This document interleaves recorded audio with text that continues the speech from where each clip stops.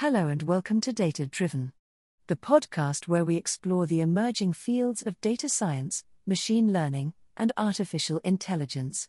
In this episode, Frank and Andy speak with Dan Burkor.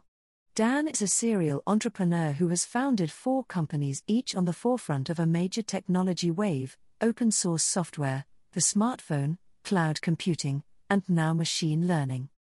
Currently, he leads Nami ML, a company focused on helping app developers start and grow mobile subscription businesses. If you follow Frank and/or Andy on social media, you certainly have heard them bang on about their secret project. I will drop a one-word hint here: foreshadowing. Now on with the show. Hello and welcome back to Data Driven, the podcast where we explore the emerging fields of data science, machine learning, and artificial intelligence. And if you like to think of data as the new oil, then you can consider us Car Talk, because we focus on where the rubber hits the road. So with that, as my guest on this pandemic road trip that hasn't happened, is by my co-pilot here is Andy Leonard. How you doing, Andy? Hey, I'm doing pretty good, Frank. How are you? I'm doing well. I had a kind of an architecture session this morning, so that went really well. It was an interesting conversation, and I love doing those. Those are always fun. How about you? Yeah. So I'm proofing the next book. Proofing is the absolute last chance to remove all of the typos I've left in as I've gone through the last 3 full edit sessions, and there's still some there, Frank. I'm convinced that the next book's going to have a fair share of those. What I'm really concerned about is making sure that the demos work. And that's, it's tedious and it's the last pass. So, it's like, is this over yet? And I'm sick and tired of reading this guy's writing, and it's me. So, yeah. That was the hardest part. People ask me, like, when I wrote a book on Silverlight, and aside from it being about Silverlight, the hardest thing wasn't so much writing, it was having to go back and re-edit my own stuff. And and I would look at it and be like, man, like, I'm a terrible writer. I have said over and over again to my computer monitor, who wrote this crap? But fortunately, this is a second edition. So, and it's one of those second editions where I kept the first 10 or 11 chapters. I changed from my writing language. I wrote it like 3 years ago. And this grew out of a series of blog posts that I wrote back in 2012. It was all in VB back then, Visual Basic. And so I wrote it that way in 2017. And for the second edition, I went back and updated all of that. That's really the only thing I changed, was I went to C#. And I kind of needed to, because the rest of the book was going to be in C# anyway.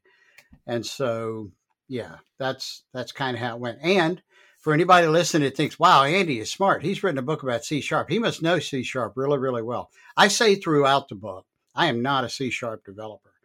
I feel like I'm working my way up to being a noob. But don't you wear glasses? I do wear glasses, yes. So you can see sharp. It took me a while. Do you have your sound effects running, Frank? I do. We're back in Zencastr. So for folks listening, like, I don't remember this being on the live stream, because it's not. We're doing this the old-fashioned way. Right. And don't worry, Andy and I have been live streaming a lot, which you probably noticed. But today we have a very special guest, don't we, Andy? Yeah. Dan Burkor is awesome.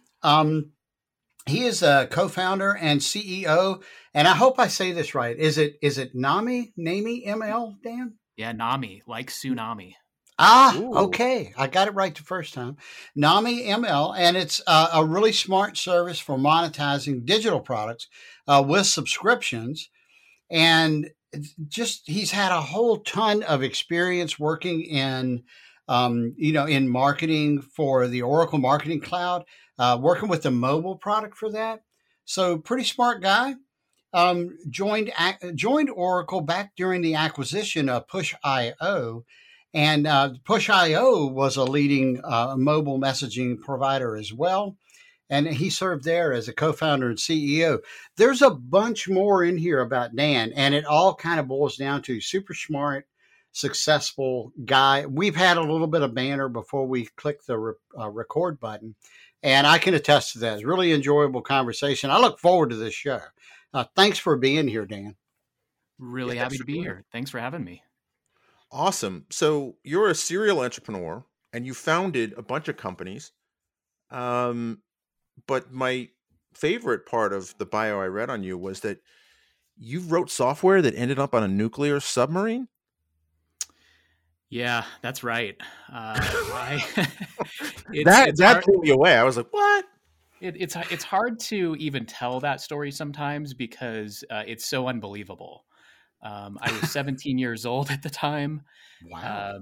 The company that I co-founded was building a flavor of Linux that was designed to run on Apple Macintosh hardware. And at the time, the reason for that was that Apple was using the PowerPC chip. PowerPC chip in that moment of time, we're kind of talking the late 90s, early 2000s, had fantastic price per performance per watt, which is a metric that a lot of folks in the kind of high performance computing world look at when they're trying to figure out how to build these kind of supercomputer clusters. And so it just happened at that moment in time, the Mac had the best price per performance per watt because of the chips that they were using.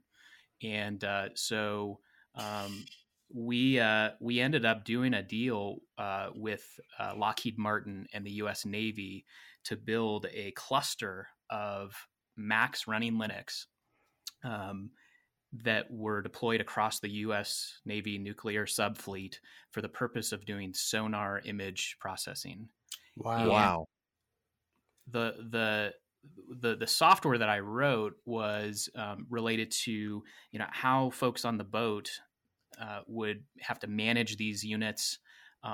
If there was issues, how would they, the kind of the maintainability, repairability was a big issue when you're actually out at sea and trying to, have this stuff run in kind of a mission critical fashion. So we ended up, this was such a crazy project because the hardware was modified hardware. It wasn't off the shelf Apple hardware. It was Apple hardware. And then we did a bunch of things to it.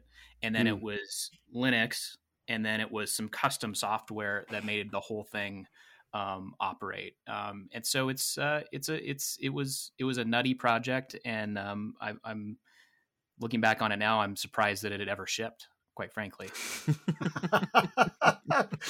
Spoken like a true engineer, right? You always look at your flaws and like, oh my God, that's actually running. So you where did you go after that? Because it says, you're a serial entrepreneur. And so how did you get into, I don't want to steal kind of our pre-canned questions thunder, but tell me, how did you get into AI and ML? Or were you doing ML on those retrofitted Macs? No, we weren't, but I think that part of that world of high performance computing, where a lot of our customers were, national labs or defense oriented things. I mean, part of the appeal of what we were offering in that period of time was that they were running algorithms and doing some of this stuff, obviously ahead of their time, and there wasn't the cloud computing yet. So they were literally just trying to assemble the biggest supercomputers using off the shelf hardware that they possibly could. So we weren't writing the algorithms. We were more enabling these algorithms to be run. But I would say the fast forward is that in terms of my career is that working on that led to being involved in sort of the mobile ecosystem from the launch of the App Store and the iPhone back in 2007, 2008. And in a way, it was very, very similar to what we did with the submarines, because you were dealing with, constrained hardware. You always had to care about performance and battery life, and battery life less so on the subs, but some of the same sort of constraints where you're trying to get the best performance you can out of these things. And operating in that mobile landscape and building apps for some of the largest consumer brands, and then you guys mentioned in the intro about Push.io, this mobile messaging company that we built. We ended up at Oracle building this mobile marketing engine as part of the Oracle Marketing Cloud. And one of the things that we saw there is that, now fast forward to kind of more modern times, and there's such a prevalent use out there of technology like email marketing systems and push notifications in the world of mobile, in order to tackle kind of a fundamental problem that exists with some of these products, which is the user downloads your app, let's say, and they use it, and then they churn, and then they abandon. And you as a publisher of a product like this, is one of the battles that you're trying to fight is, how do I get them back into the experience? Right. And so our sort of observation as we were, had done our tenure there and we're looking to do something next and new, was a couple of things. The first thing we saw was that with the iPhone 10, I think it was, Apple released Face ID, and that was using algorithms running on the device. So the benefit was you could unlock the phone very, very fast, but also it had some privacy characteristics where Apple doesn't need your face and the kind of the point cloud representation of your face to be up on their server somewhere. So that was really intriguing to us. The other thing was that we saw that the app economy, so to speak, was in transition from kind of the early days of where it was paid downloads, transitioning to kind of in-app purchases, which the game ecosystem has really been focused on, to trying to create more durable, sustainable revenue models through subscription. And so how we sort of arrived at focusing a lot on data at NAMI is that it seemed to us like there was, if we really were excited about an idea that if we could help to give app publishers a mechanism to send way fewer push notifications and email messages, because they had a technology stack that could allow them to detect in the experience, right, directly on the device, that somebody was showing signs of churn, or that somebody was showing some early intent that they might be a candidate to be a subscriber. And so just that idea that maybe there's a way that we could be part of cutting down the messaging load by making the actual experiences smarter and more intelligent about what users are doing, was where we started. That's interesting. What sorts of signals that you can collect, given, especially with Apple's kind of enhanced privacy policies that they've been doing, and what sorts of signals kind of indicate churn?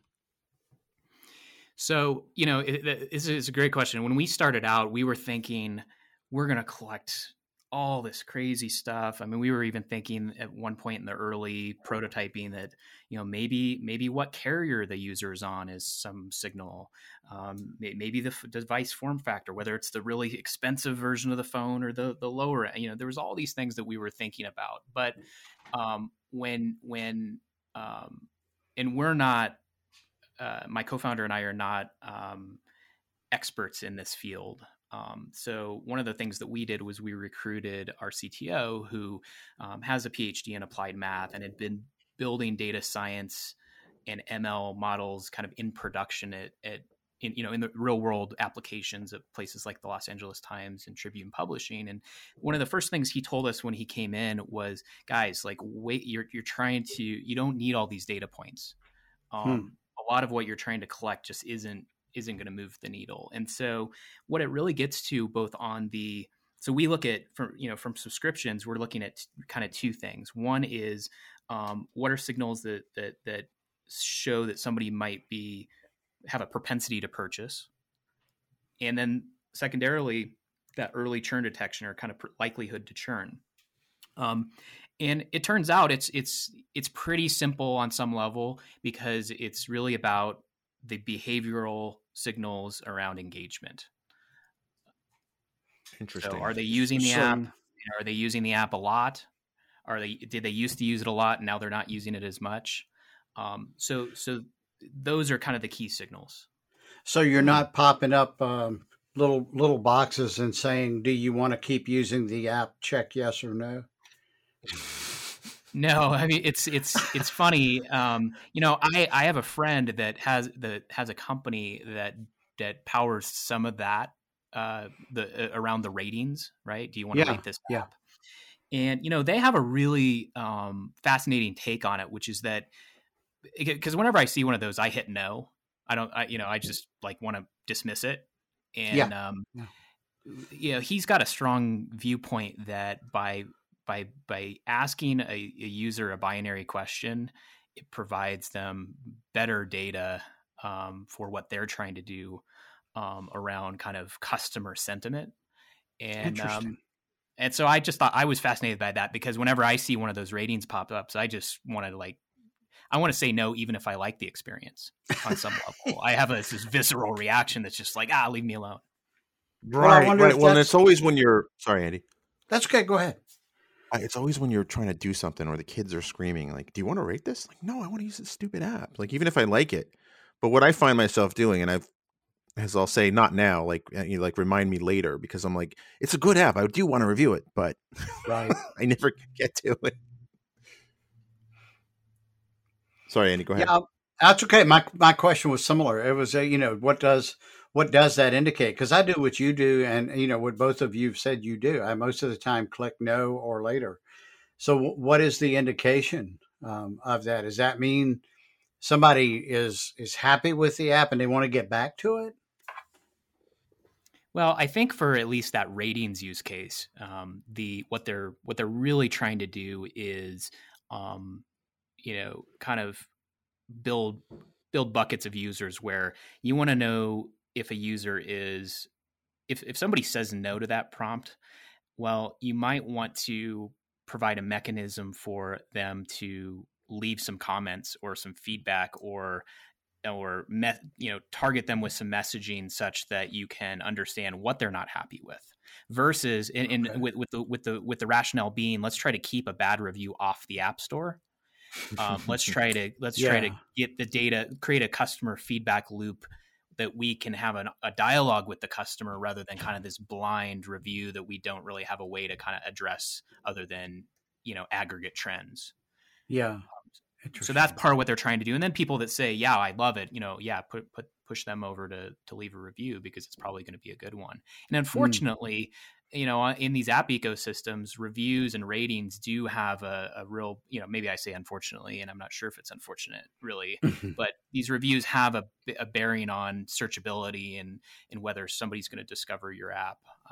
So that's why it matters.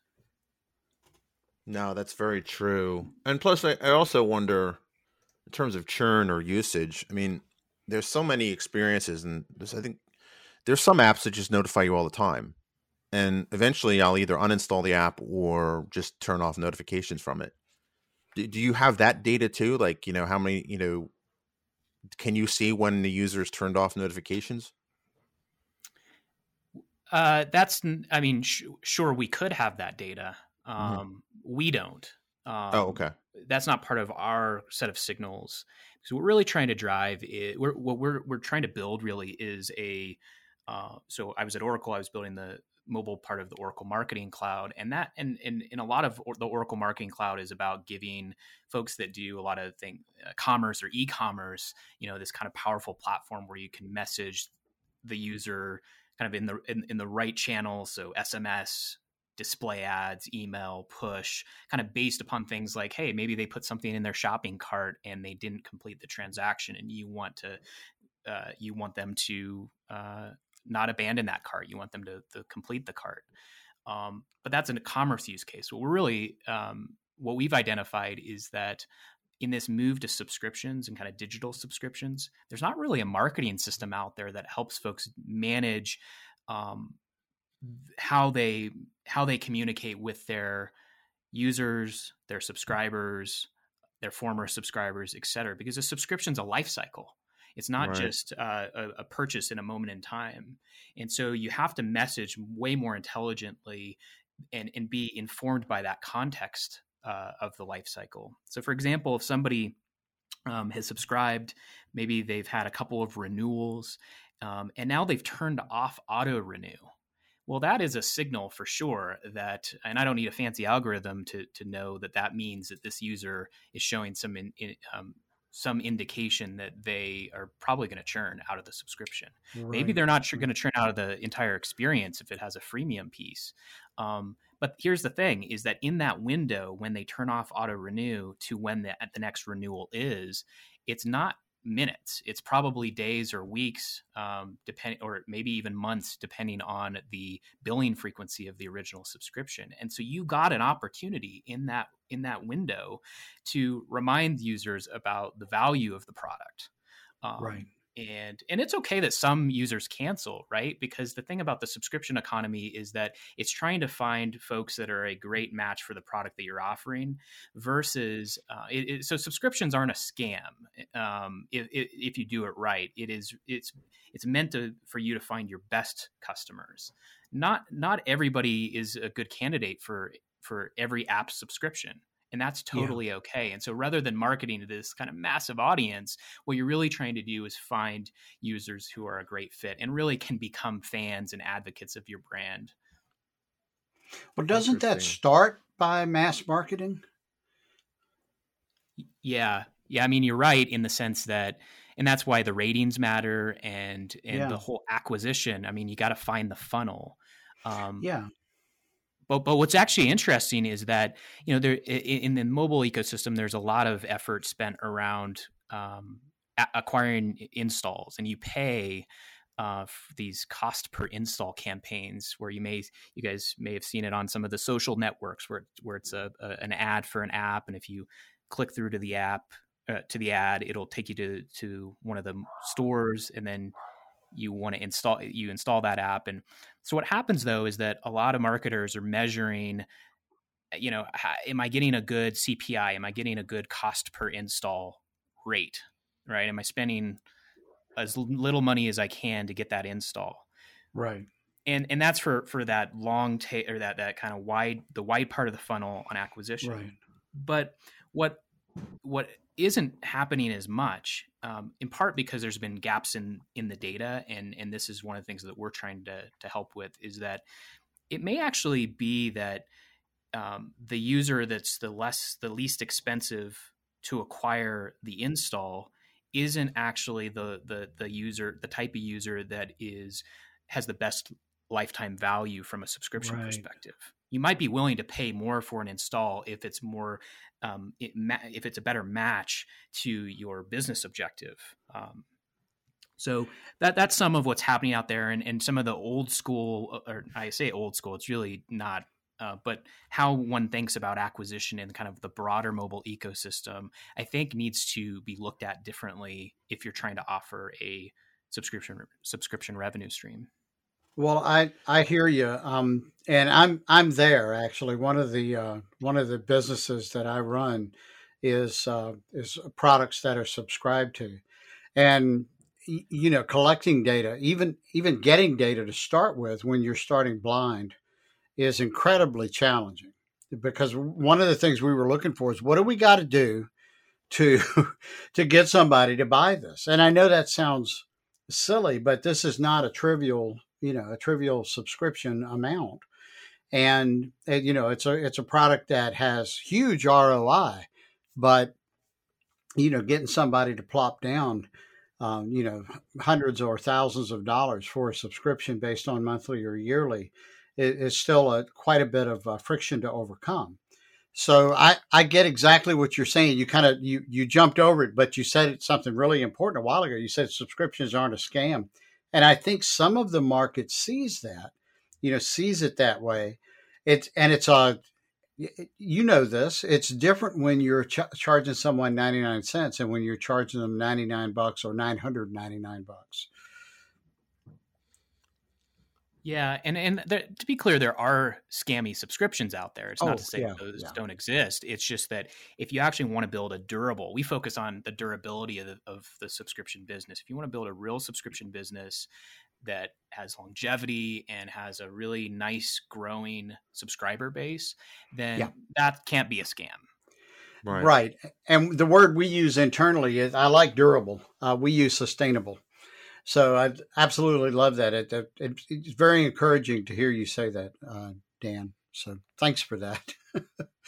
I also think that it's not just software that's going into subscription model. And I was very skeptical of the subscription model myself. I thought it was a scam. I was like, oh, okay. So instead of buying like one shrink wrap box every like so many years, now I have to pay somebody every month. One thing that turned my opinion around on the whole notion of it being a scam, not that they're, you know what I mean, it is Adobe, right? Like at one point to get everything in the Adobe product suite, I mean, it was $13,000. And I just wasn't going to spend that much money to get all that. But when they switch to Creative Cloud and it's, $25 or $50 a month, that is far more palatable. And I also think from my point of view, that's far more palatable and predictable, but also from the company side, it's less money per customer per month, but it is a per month as opposed to, every 18 or 24 months, they would get a, $13,000 from somebody to buy that box, et cetera, et cetera. So I think that's an interesting thing. And now we're starting to see the subscription model kind of come to content. Disney Plus, D Plus, Peacock. I mean, every media company starting to do their own streaming model. So I think your timing is really good to kind of,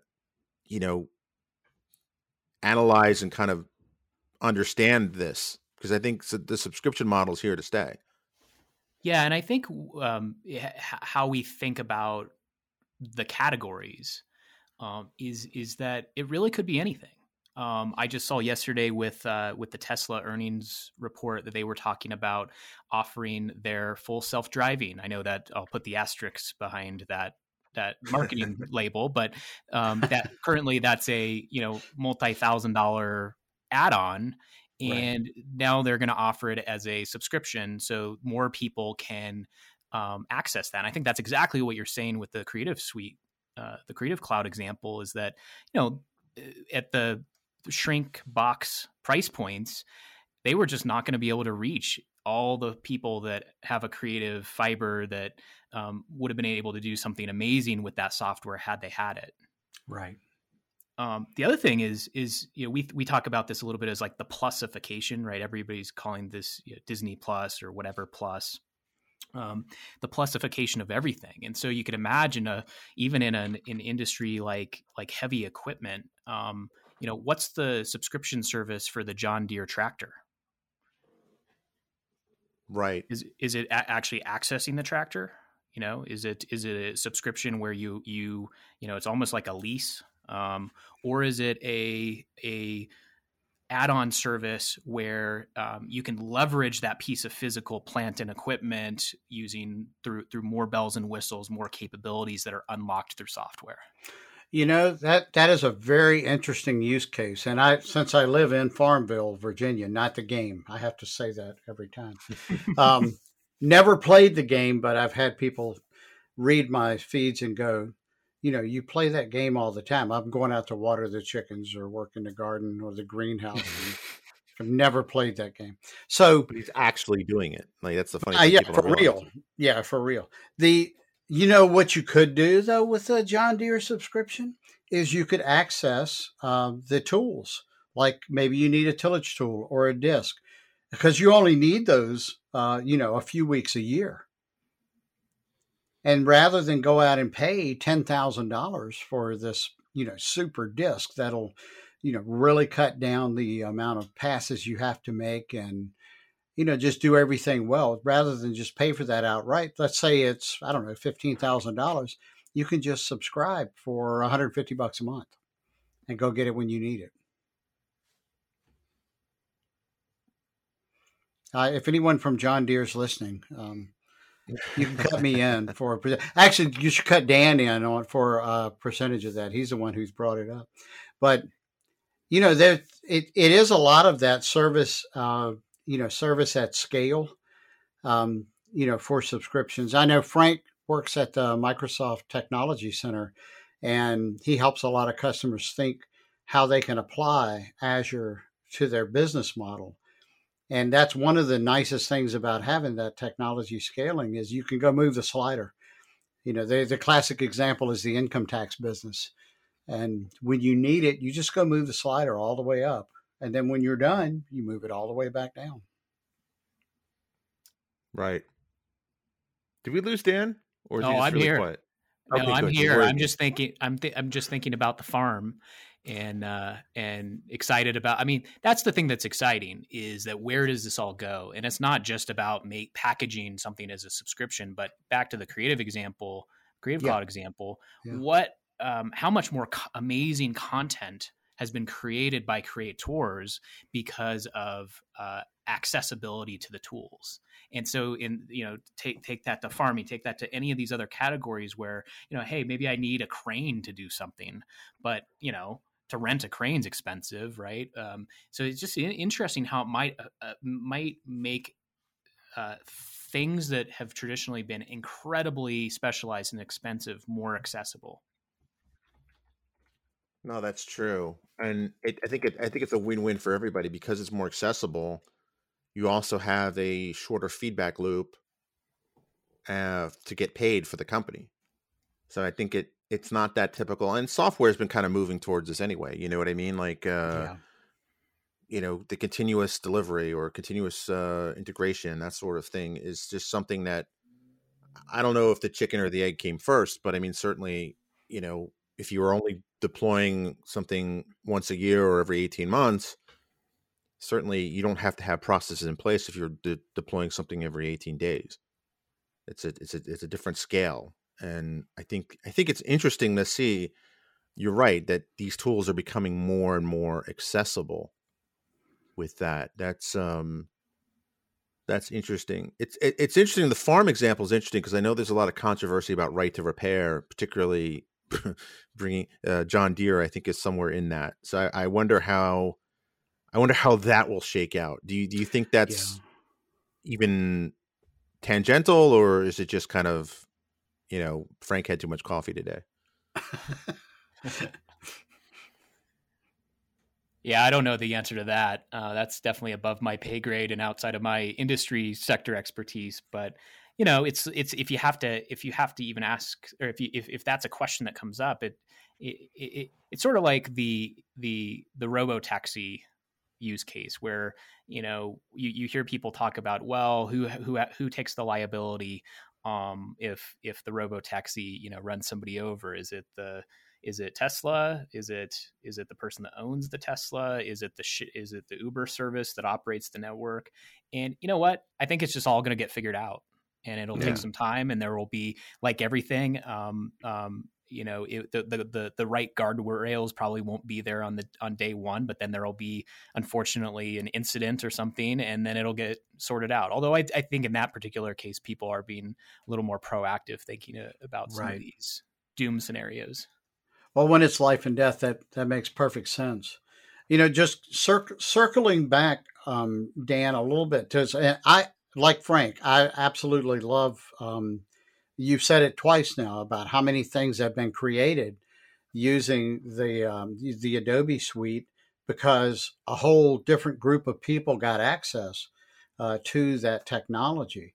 I think too about Adobe. How I wonder how the economics worked out for them. I wonder if they grew enough to overcome the $13,000 price point every so many years or months, Frank. I wonder how that total amount of income compares to the amount of income that's trickling in by comparison, each month at $25 or $50 a month.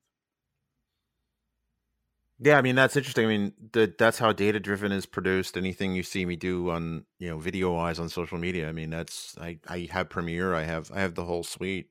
This is edited in Audition and filtered through Audition. And honestly, I wasn't going to drop $13,000 for, I think you're right. I think it did open up a whole market for them. And Adobe's doing a lot of interesting things. I don't want to go on a rabbit hole on that, but if anyone from Adobe's listening and you'd love to come on the show, we can talk about it. But Yeah, no, I think it's a fascinating shift, and I think you're right. I think companies were skeptical, and I think that consumers were skeptical. You know, I mean, Microsoft's. Yeah, I think when Microsoft and Adobe shift that, I think the consumers kind of and generally IT departments in general kind of made that shift too, because you don't have to buy Office every so often. However much that would cost for an enterprise, you just subscribe per month per user, so you Yeah. can scale up and scale down your costs. I think that obviously I work for Microsoft, and they pay my mortgage and all that. But I mean, I think that's a great example, because think about how ubiquitous Office is, and I guess I do have access to the financials. But if you look at Microsoft stock, I mean, it's done pretty well, probably in no small part to the fact that it is subscription based, and you don't have to buy and stand up a server. You just kind of, it's everything as a service. You know what I mean? Like even in small businesses, they can get, if they pay X amount per month, they'll have the same access that large enterprises do, with the telephony and all the bells and whistles you get on Office. Also, the mindset of scale down is really important, because it's okay if somebody needs to, go to fewer seats, or in the case of consumer software, okay, if somebody churns out of the subscription. So here's an interesting feature. So the Google ecosystem, Google Play, they have a mechanism where if you try to cancel a subscription in one of your apps, they give you an opportunity to pause the subscription, which I think is very fascinating. And that's another signal, right? Because sometimes people want to cancel because they want to shift the dollars somewhere else, or they want to save some money this month. Right. But that doesn't mean they don't like the product. It just means they're trying to reallocate resources. Right. So pause is interesting because it gives the publisher a signal that, hey, this user is not upset with the experience. They just need to take a break. Interesting. Very interesting. I like that. Very, very cool. Well, Dan, we have a list of questions that we usually ask guests around this time in the show. And the very first question is, how did you find your way into data? And kind of as a clarification of that, did data find you, or did you find data? Well, it probably found me in the sense that the eye-opening experience working inside the Oracle Marketing Cloud was kind of seeing the ad tech part of the world, and how companies are trying to stitch together data across all these disparate sources in order to have a more fulsome understanding of the user they're trying to market to.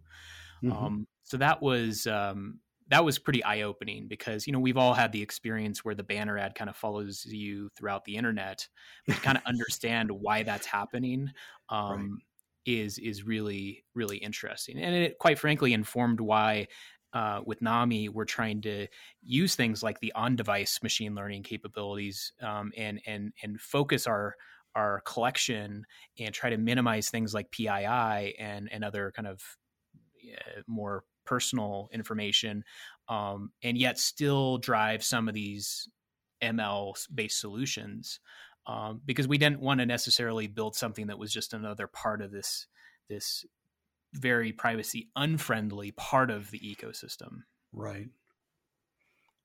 Interesting. And the privacy and the PII and the management of that is a moving target, isn't it? With all the legislation and such.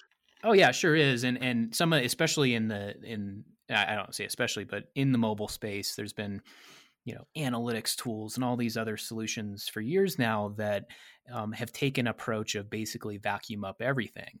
And it's going to be much harder for those guys to stay compliant with ever-changing regulation when that's how they've architected their whole system. We've architected to try to be more of a data minimalist. Now, it means there's some engineering challenges, right? We make our lives a little bit harder, but we just think that it's if it gives us more it gives us a better position to be in relative to regulation. But more importantly, we're trying to think about this as end users ourselves, and try to strike a little bit of a more mindful thread about, well, what data am I willing to give up to get something in return, instead of just assuming that, users are going to be fine giving everything up, but they're not. Right. A consent-driven model, I think you're right, has a future. So yeah, I'm sorry, go ahead. No, I was just gonna say, so that, I guess, data kind of found me, but here we are. So, second question, what's your favorite part of your current gig? Yeah.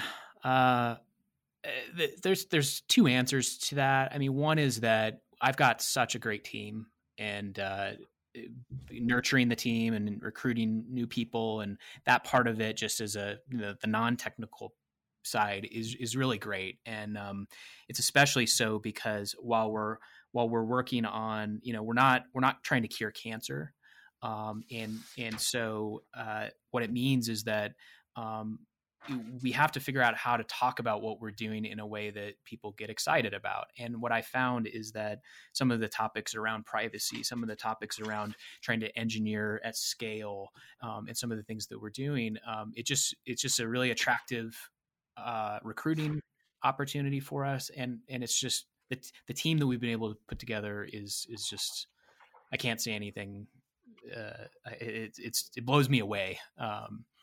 The second part, though, is that we're kind of creating a category, this subscription marketing system that we're building. It's kind of a new thing. And so that's exciting, both because we're kind of plowing our own frontier, but we're trying to do that informed by all these lessons from companies that we've been involved in the past. So be it, there's still examples going all the way back to that shrink wrap software containing Linux for Mac that got deployed onto a submarine, that still inform how I think about things, or things I did at Push.io, and then things inside of Oracle. And so, doing something new, but being informed by the lessons of the past is the other part that's really exciting for us. And by the way, we're doing things in some cases with the on-device ML that really feels like it's at the state of the art. And maybe we end up placing some wrong bets on some of this stuff, but it's still rewarding to try, even if we're not sure where it's all going to lead to. It makes perfect sense. And I love your emphasis on the shift from, collecting data at the server end of the pipe versus collecting it at the point of contact on the phone or device itself. That's got to be game changing. Yeah, I think there's going to be whole categories of companies that, web analytics or mobile analytics or some of these other parts of the marketing or advertising tech stacks that change to that edge-based approach. Whole new companies, they're kind of the next generation of these categories. So while we're trying to do something kind of new, I think there's existing categories that are going to see some disruption, driven by privacy. And think about how powerful these devices are. There's no reason they can't be taking some of the burden. So as much as we can scale up our Azure as much as we want, there also can be a balance where if I can do more on the device, then I can focus my Azure or my other cloud infrastructure on the things that really need to be at the cloud scale. Right. No, it makes perfect sense. It really does. So we have 3 complete this sentence questions next. And so the first is, when I'm not working, I enjoy blank. Well, normally I would answer that question with one of my hobbies, which is Brazilian Jiu-Jitsu.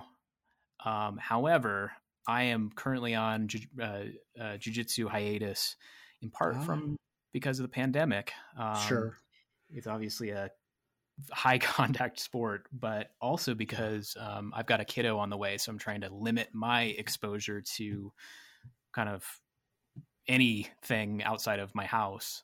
Right. But it's one of the things I like to do, and it's totally different from technology, but it's incredibly, while it's a physical sport, it also activates a different part of my brain and kind of creativity.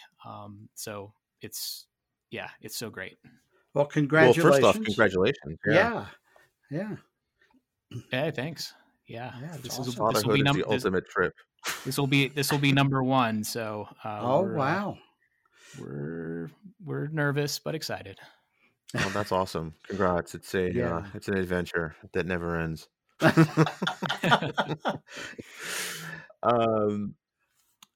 So next fill in the blank question is complete this sentence. I think the coolest thing in technology today is blank.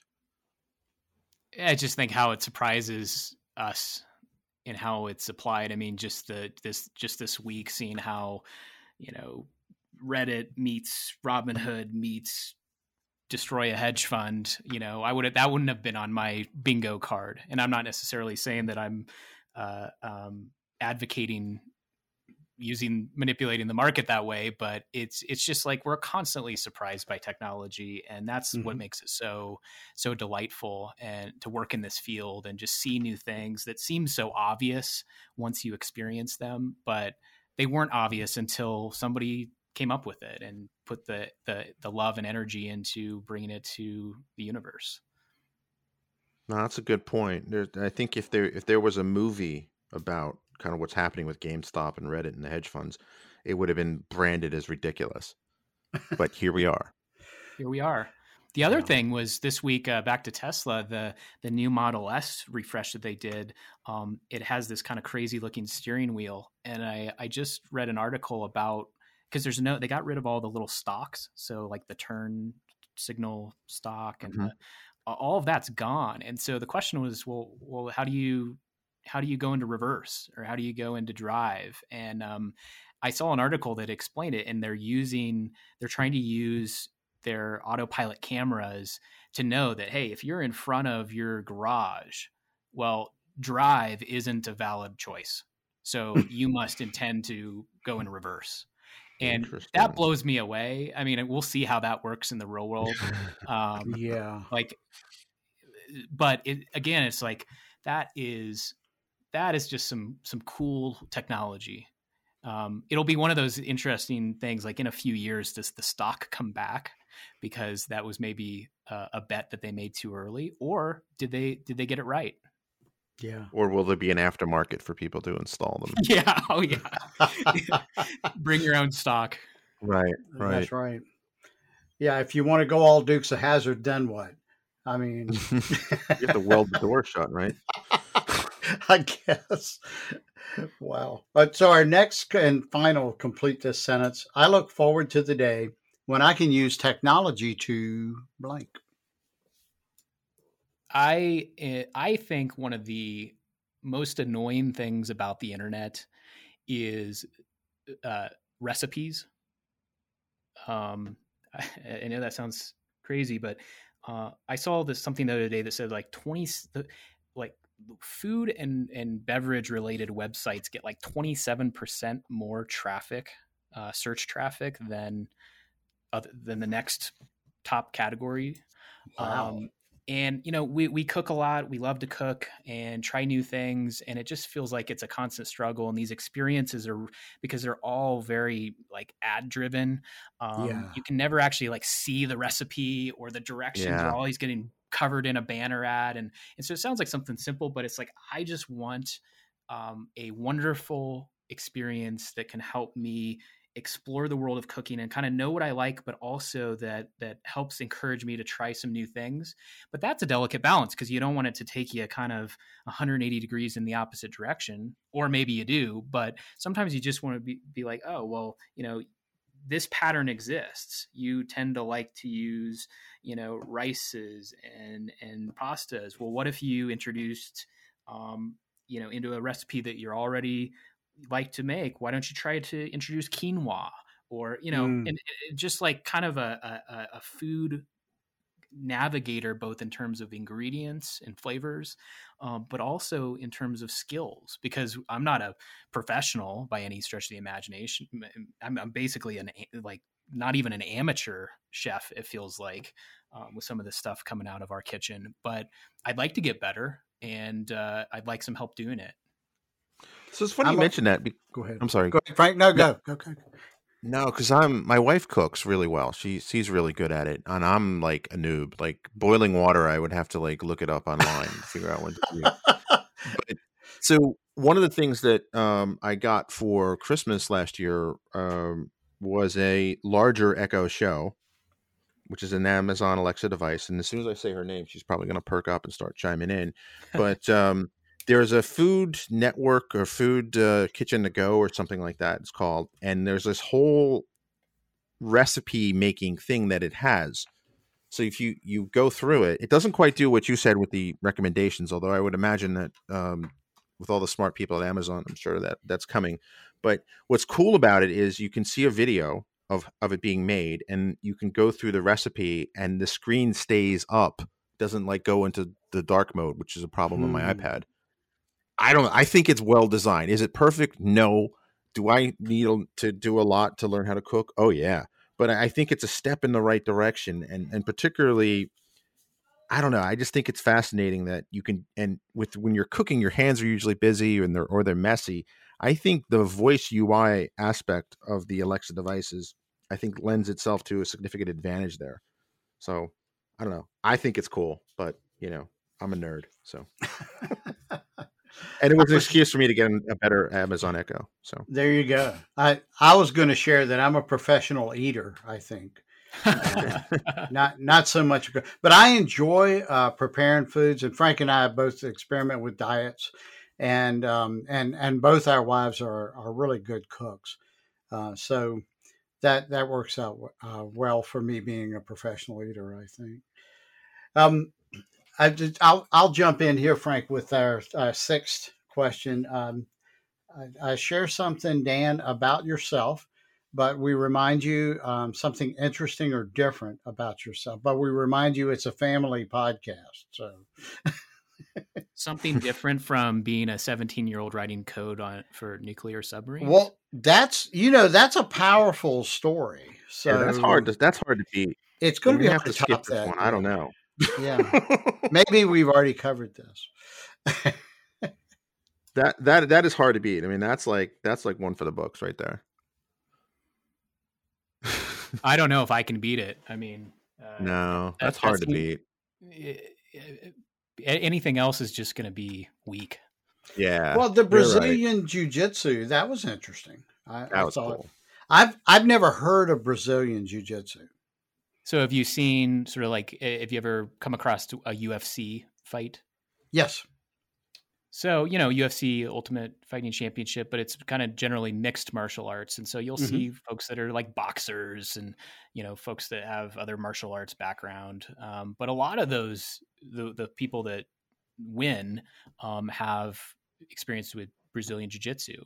And, the whole kind of basis for it is it came out of Brazil and, kind of from the streets, so to speak, although actually it's got origin in lineage back to judo out of Japan, jiu-jitsu and judo out of Japan, but it's really about close contact. So, whereas you're standing up and swinging at somebody that's a jiu-jitsu practitioner, their objective is to try to get the fight to the ground and then figure out how to obtain and maintain a dominant position. So that's either, being on top of somebody or sweeping them so that you're in control. And it's sort of like a three-dimensional chess game in a way, because based upon, so you get the fight to the ground, and in jiu-jitsu training, we grapple. And so there's rules around,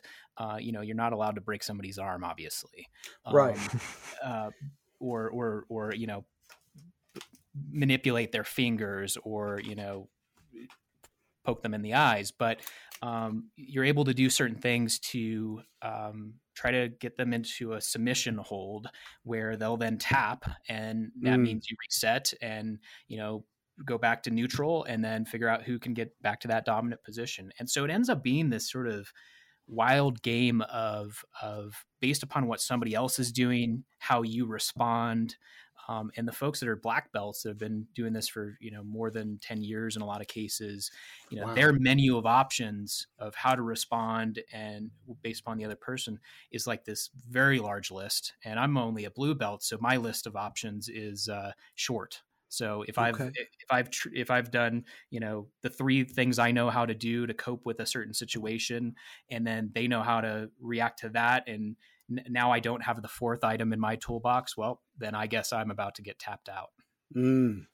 So I'm making a note here. You can hear me writing, and it's don't mess with Dan.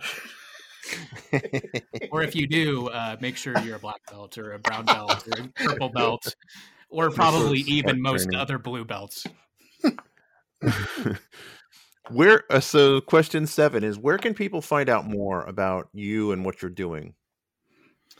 Well, the company NamiML, our website is www.namiml.com. So that's the company. I'm on all the socials. My last name is Burcaw, Burcaw. So if you want to follow my crazy journey, any of the normal places, you'll find me. Awesome. Very cool. Well, Dan, one last thing. Audible is a sponsor, and listeners can go to thedatadrivenbook.com. And if you do that, you get a free Audible book. And we get a little bit of a kickback if you subscribe. So it helps keep the show going. It helps us explain to our wives what we're doing, up here talking to ourselves. Or Frank's in the basement, I'm upstairs. So up here, down there, talking to ourselves.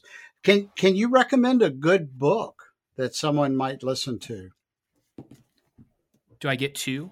Can I recommend 2? Oh, absolutely. Yeah. Yeah. All right. So I've got a data one. So that'll be the one that I do first. So this book's from a few years ago, but I think it's totally relevant to folks that are working in this world. It's called The Weapons of Math Destruction. Oh, cool name. By Kathy O'Neill. And the subtitle is How Big Data Increases Inequality and Threatens Democracy. Wow.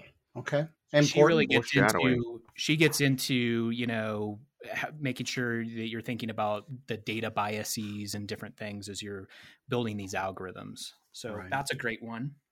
And then from the Wayback Machine, the first book that I read as I was geeking out as a junior high school kid that was fascinated by computers is a book called The Cuckoo's Egg. And it's this old school, real kind of based on a true story about computer espionage in kind of the early internet, really back to BBSs. Wow. And it's just a fun read for those, either for people that have been around a while, and it'll give you some nice sentimental about the old days, or if you're just getting started in computing, it's a fun story about where all this started. Interesting. Very cool. And that's awesome. Clifford Stoll. Clifford Stoll. Yeah, he's a character. Cliff Stoll.